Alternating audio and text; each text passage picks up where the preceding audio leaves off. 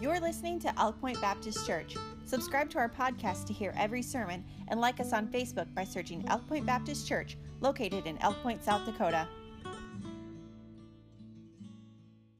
A message that deals with how we ought to be living in light of the Lord's return. How do we react in light of the Lord's return? And that's why it's so very practical. And that why we do believe in getting involved in the process and all of these different things as salt and light and the responsibilities we have.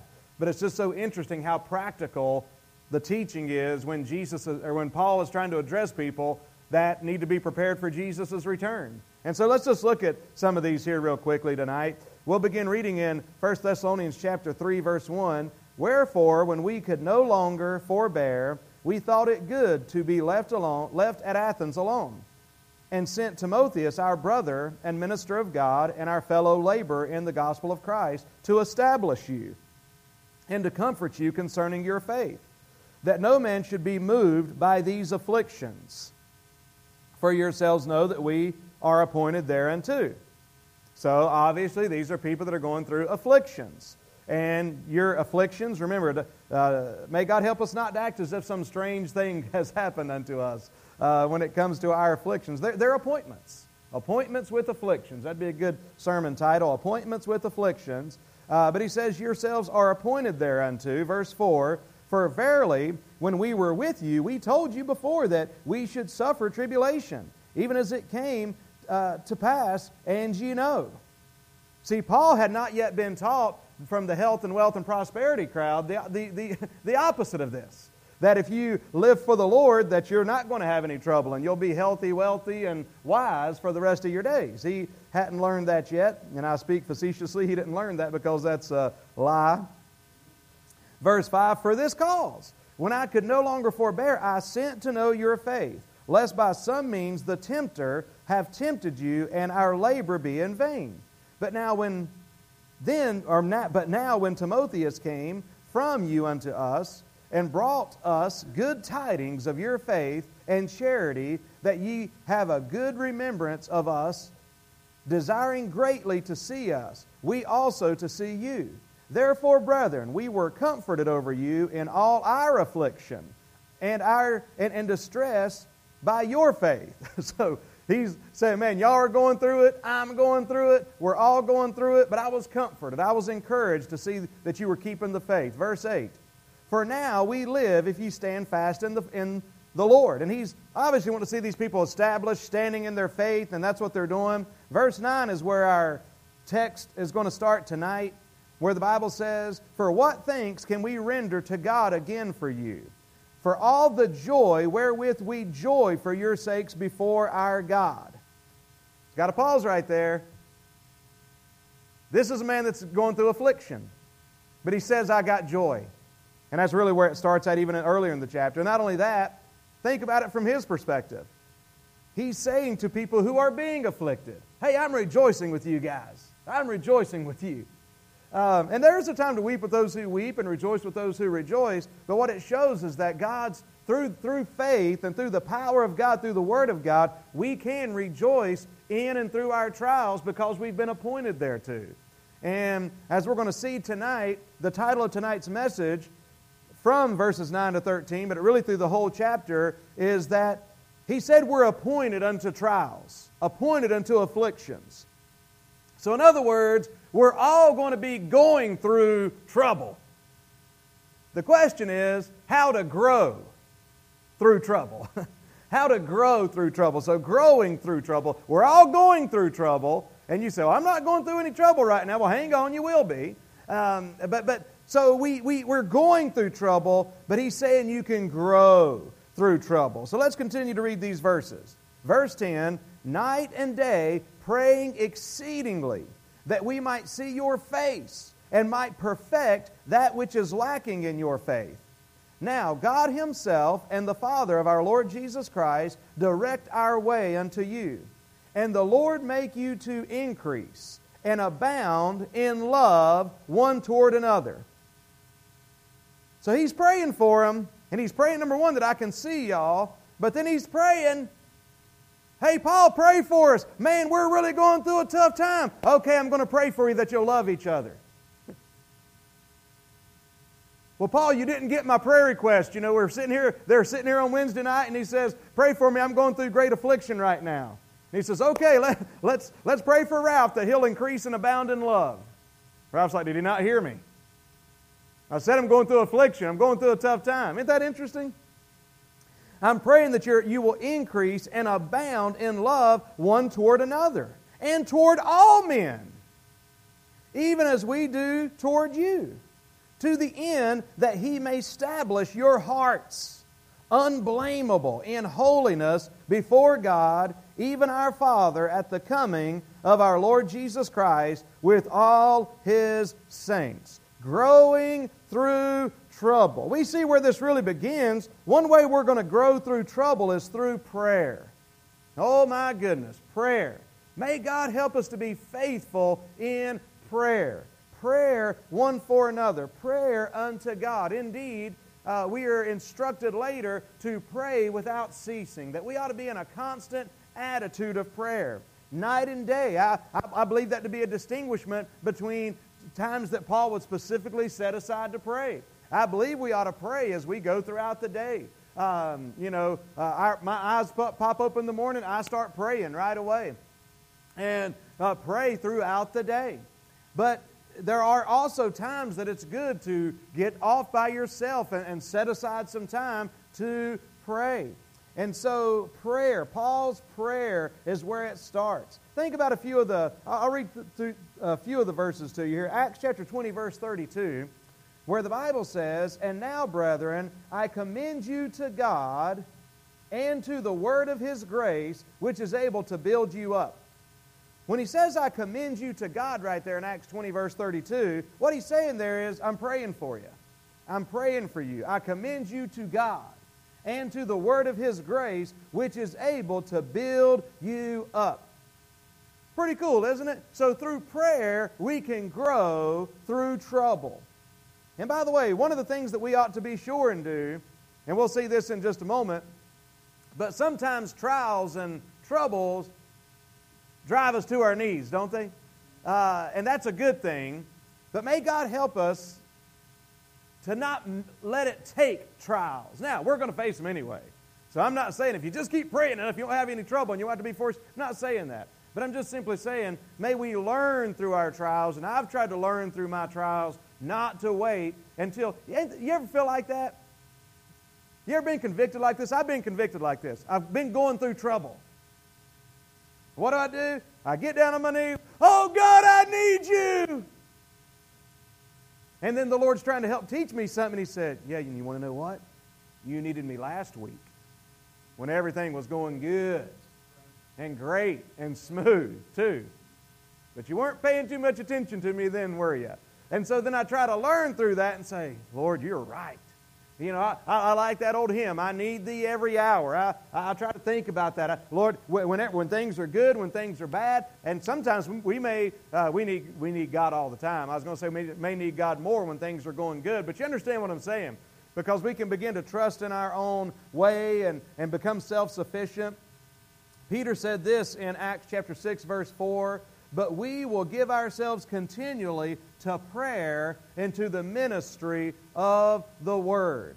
Man, I tell you, I was listening the other day to an old preacher that his brother Don Sisk, and his health isn't very good now, and he's in his 90s, but just a faithful missionary, faithful man of God, faithful evangelist through the years, and he was, they were interviewing him, he was probably in his late 80s, getting close to 90, and one of the questions was asked, man, if you had to do all over again, how would you spend, what would you do differently? And it was something along the lines of I'd spend more time praying and I'd spend more time in the Word. There was another famous evangelist, I forget his name, from the 19th century, I believe, but he said, he was toward the end of his life, and he said, if I could ask God for one thing, if I could have any more time on this earth, he said, I would spend it in prayer and in the Word.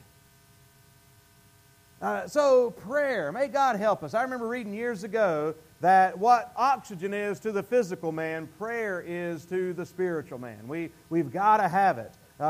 We would die without it. And so just as Jesus prayed for His disciples, Paul prayed for the Thessalonican Christians that their faith would not fail. I've told you this before, but it's a really encouraging thing, and it's something that you may not recognize. That's one of the things that by the grace of God is different about Elk Point Baptist Church. And I thank the Lord for people that have helped teach me these things as well. But He's wanting so badly. If you read these, He is longing to be with these people. That's a great thing. But you read about it, He wants to be there because He loves them and He cares about them. But He's like, man, I need to make sure your faith is full. I need to make sure you're growing. I need to make sure you're established in the faith. But guess what? He's not able to go. But guess what he finds out when Timothy goes back? Through prayer, through the Word of God, hey, these are God's people. So guess what? They're growing just the same. They're growing just the same.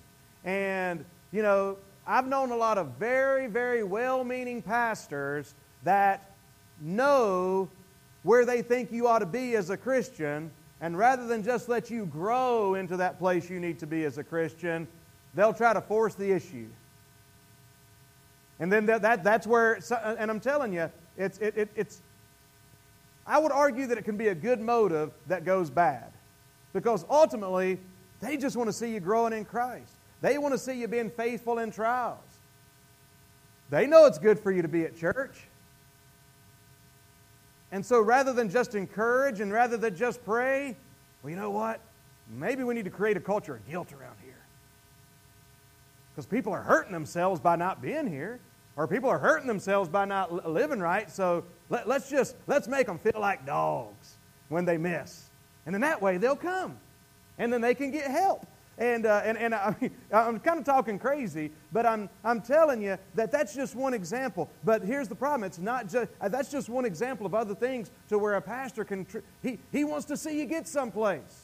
And I'm not excusing pastors' bad behavior. Don't misunderstand me, but I am just saying that there's times that pastors have crossed that line just because the motivation is, man, I really want to see you get here. But the problem is they don't know your heart. And the problem is when the heart, because Paul's prayer in this passage is he wants to see your heart established. And he wants to see you abounding in love. And just lining up with rules and lining up to perform isn't of the heart. And what it ends up creating is kind of the haves and have-nots.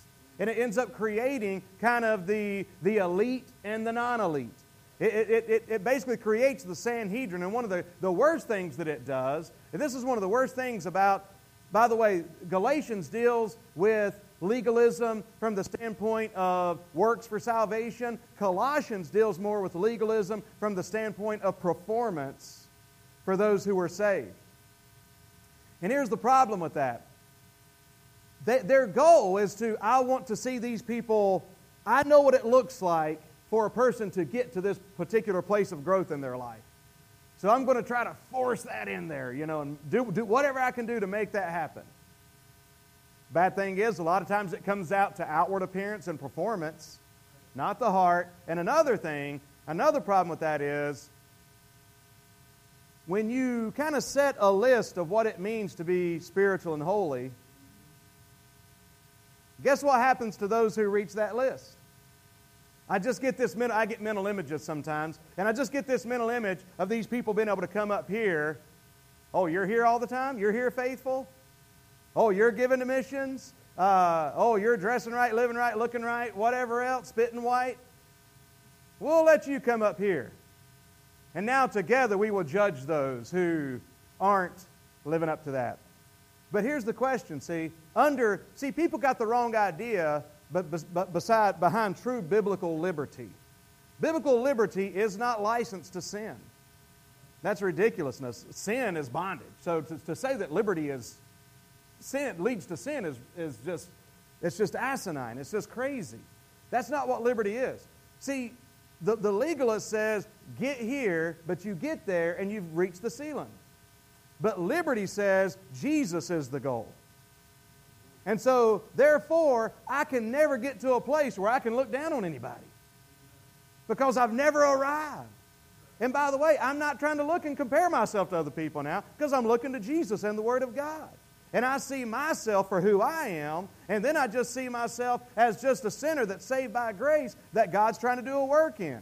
And that, man, praise God, He's working on me. I'm not what I used to be. I'm in His grace, and no, I'm not everything I want to be, and I'm stumbling along the way some, but His hand's on my life. So then I want to look at somebody else. It doesn't matter if it just so happens that I'm not stumbling or I don't struggle in a place that somebody else does, because there's maybe the person that doesn't struggle or struggles where I don't. There's probably some areas where I struggle where they don't.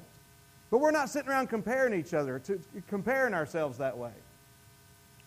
And it's just cool to me that there's no doubt that God said He put into the church preachers and teachers and evangelists. Why? For the edifying of the church, for the building up of the church. God calls preachers and pastors and puts them in the church to teach people the Word of God and to lead them in these things. There's no doubt about that. But ultimately, what you do with it comes down to it's between you and God. And it's just cool to me that Paul, ultimately, he wanted to be there not because he was manipulative or didn't trust God, but it's just cool that he could find that he could trust God. He saw what God could do in these people's lives. And so that's Paul's prayer. None of that was in the notes right there, that last little part, but Paul's prayer. Now, not only that, but we see purpose, growing through trouble. It helps when you understand that there is a purpose in your trouble. Look at verse 10 with me again. Night and day, praying exceedingly that we might see your face and might perfect that which is lacking in your faith. Excuse me. Did y'all notice when Ryan was praying, he said, Lord, be with those that are sick? That struck me funny. That we might perfect that which is lacking in your faith. Of course, again, Paul longed to see them, but this word perfect there does not mean, hey, I'm going to get there and you're going to be sinless. No, it has the meaning of adjusting, equipping, or furnishing. And of course, it's the idea of maturity. It's used in the mending of nets of Mark 1:19. The same idea is used, a net that's being put back together after a night of fishing. Our faith never reaches perfection.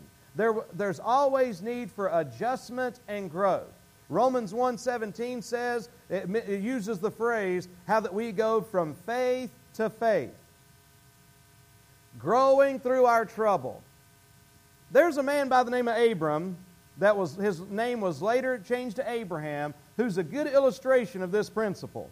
God called him to the land of Canaan, and when he arrived, he discovered a famine. God permitted that famine so that Abraham's test might be faith. Faith might be tested. So Abraham's faith might be tested. That's why He permitted that famine. Unfortunately, Abraham failed the test and went down into Egypt for help. Abraham was tried and he failed. But I'm glad God still helps failures, aren't you? I heard somebody say God's the God of a second chance. Man, I'm glad He's given me more than that. But that's what He did with Abraham. And so God brought him back up out of there. He came out of that situation. Now, the only problem is he didn't come alone, by the way. He brought Hagar with him, and you kind of know what happened there. If you don't, you can go read it later. Each step of the way, God brought circumstances to bear on Abraham that forced him to trust God and grow in his faith. Folks, faith is kind of like a muscle.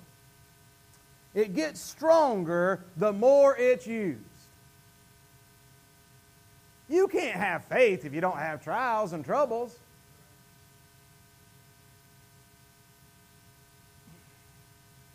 I'll say this, I don't know if it'll help anybody here or not, but maybe there'll be somebody that listens that it helps. I remember not long after I was saved by the grace of God, I don't know about you, and I understand the circumstances around people's salvation can be just all over the place, okay? Circumstance. We're all saved the exact same way. We all come to Christ the exact same way. We see our need for Him. We turn to Him. We receive Him as our Savior. Just put that very briefly. But I remember when I got saved, thank God I got saved and it was connected to a Bible-preaching church. Not everybody's that way. But I was connected with a Bible preaching church, so really quick I got into a good solid Bible preaching church. And so, man, I had feelings, and I was just so excited and happy. And again, somebody that just got saved by reading a tract in a truck somewhere may not exactly have that same environment to have. But I just rushing along through there. For many of those first days, man, it was just exciting to be saved. And I couldn't wait to tell somebody else how to be saved. And I just want to try to get other people to come to church. And it was just good. Well, long story short, I hit some troubles. I hit some trials. I took a trip down into Egypt not long after I got saved. I come back out, and God was not a physical, literal trip, okay, but spiritually speaking, taking a trip to Egypt after I got saved. And when I was coming back to church, an unusual thing started happening, and it really ain't very unusual at all. It's a very common thing. I started to have some doubts. I started to doubt my salvation. Because I started thinking to myself, number one, man, if I was really saved, would I have got out of church in the first place? And if I was really saved, and I started thinking that stuff, and then on top of it, it got to where I wasn't always feeling it, man. It used to be times to where church time I was feeling it. Now I'm not feeling it. Well, what am I going to do now? And I wanted those feelings. It's like, God, where's the goosebumps at, But they weren't there. And so then I start thinking, oh, God must be mad at me, or maybe I'm not saved, or I don't know what else. So I started going through that. And I believe that many people go through that. I believe that most Christians go through some phase in their life to where they doubt their salvation. I think the worst thing somebody can ever be told is, well, why don't you just call on the Lord again and get saved just in case? Make it sure. I know people that do that, man. And it looks good when you have people getting saved every year of revival. The problem is it's the same people getting saved. And I'm not even joking. And I'm kind of making fun, but it's a sad situation. That people that get saved every year, and they don't get saved every year. You get saved once. All right? You get saved once. But what I had to do was say, okay, I finally came to a place. Here's where faith helped me, okay? Here's where trials helped me. Number one, I'm trying to go to some other people for answers. They're not quite doing it. You get frustrated with people. Like, what are they supposed to do, man, right? But I was frustrated. Can y'all not help me? No, you can't. They couldn't really help me all that much. So finally, I just opened up my Bible and I said, okay, God, what does it mean to be saved? And I just started going through the Bible, and I started reading what it meant to be saved in the Bible. And I'm like, yep. And I finally come to this conclusion. I mean, it was just as clear as anything. I said, okay, God, I don't feel saved at all. But according to your word, I'm saved. And so, God, unless you tell me otherwise, I'm going to live my life like I'm saved because your word says I'm saved. And that's why I started living my life. Now, you want to know what happened after that? I got some feelings of joy in there and assurance. But I didn't need to get those. But the fact of the matter is now, I don't know the last time I sat and wondered whether or not I felt saved or not. Doesn't cross my mind anymore. I don't really care whether I feel saved or not. Don't matter to me because I'm saved. And since I know I'm saved, I guess I feel saved. I mean, I'm Jesse. I feel like Jesse, whether I feel like it or not. That's who I am, and I'm saved. It's the same way. But the thing that started just being the other thing, and I'm going to stop here. But the other thing about growing in your trouble, and this was just early on in my Christian life. To me, that's a very important thing to be able to get nailed down in your Christian life. Why are you saved? It reminds me of Hannah when she first got saved. Some of y'all heard the story, but it's just such a cool thing. It's wonderful to see your kids come to Christ. But I remember praying with Hannah in the altar. Me and Melanie were both with her, and the Lord had been working on her for some time. And I can't even remember how old she was now. I probably should remember, but she was near 10, somewhere in that age range, probably maybe a little bit younger than that. But she came forward and she was ready. She was like, yeah, I know I need to be saved. And so she prayed, and all right, Hannah, did you ask Jesus to save you? Yes, I did. She said, yes. And then I said, did he do it? And she just started crying, I don't know. And I'm like, oh, Lord. Then I'm like, Hannah, read this verse. Okay? For whosoever shall call upon the name of the Lord shall be saved. Hannah, did you call on the name of the Lord? Yes. I said, did He save you? Yes. You got it in the Word. I got to move this stuff back further. I've been stepping on that. But that's right. And so then later on, basically, other times that you ever just start feeling bad and you start thinking, man, I bet God must be awfully mad at me because I hadn't felt good in a while. Hadn't felt saved in a while. Hadn't felt joyous in a while. Didn't want to come to church. Didn't come to church. Didn't read. Didn't whatever. And I know God's mad at me because I just ain't been feeling it lately. And I guess if your Bible said that the just shall live by feeling, you would be justified. But the Bible doesn't say the just live by feeling. The Bible says the just live by faith. And just like I know I'm saved because the Bible says it, and just like Hannah knew that she was saved because God just told her she was, I know that I'm justified whether I feel like it or not. I know I'm accepted. I know I'm His son. I know I'm in the will of God. I know that my life matters for Him. I know all that. I don't feel it. So what? I like feeling it. But whether I feel it or not, we don't live our life. We grow. We grow through trouble. We grow. We go through trouble, but we go through trouble. And those are some, basic illustrations of a greater truth in our, simple illustrations of how we grow in our Christian life. But we'll, Lord willing, try to finish these verses out and finish the chapter out on next week. All right? Well, let's all stand, and before we're dismissed, we'll just give you another opportunity to pray, and I don't know if Barb will be willing to come play a bit or not, just in case the Lord's moved on your heart and you need to pray tonight.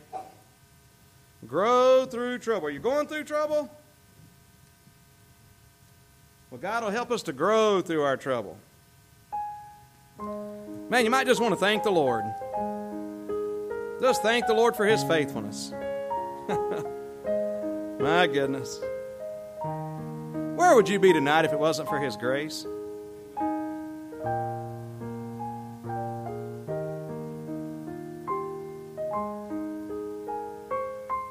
Jesus loves you more now than He ever has. And that's maybe not exactly a true statement because He's never loved you any more than He does right now.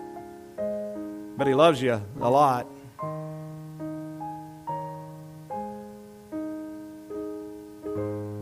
Let your trials lead you to Him.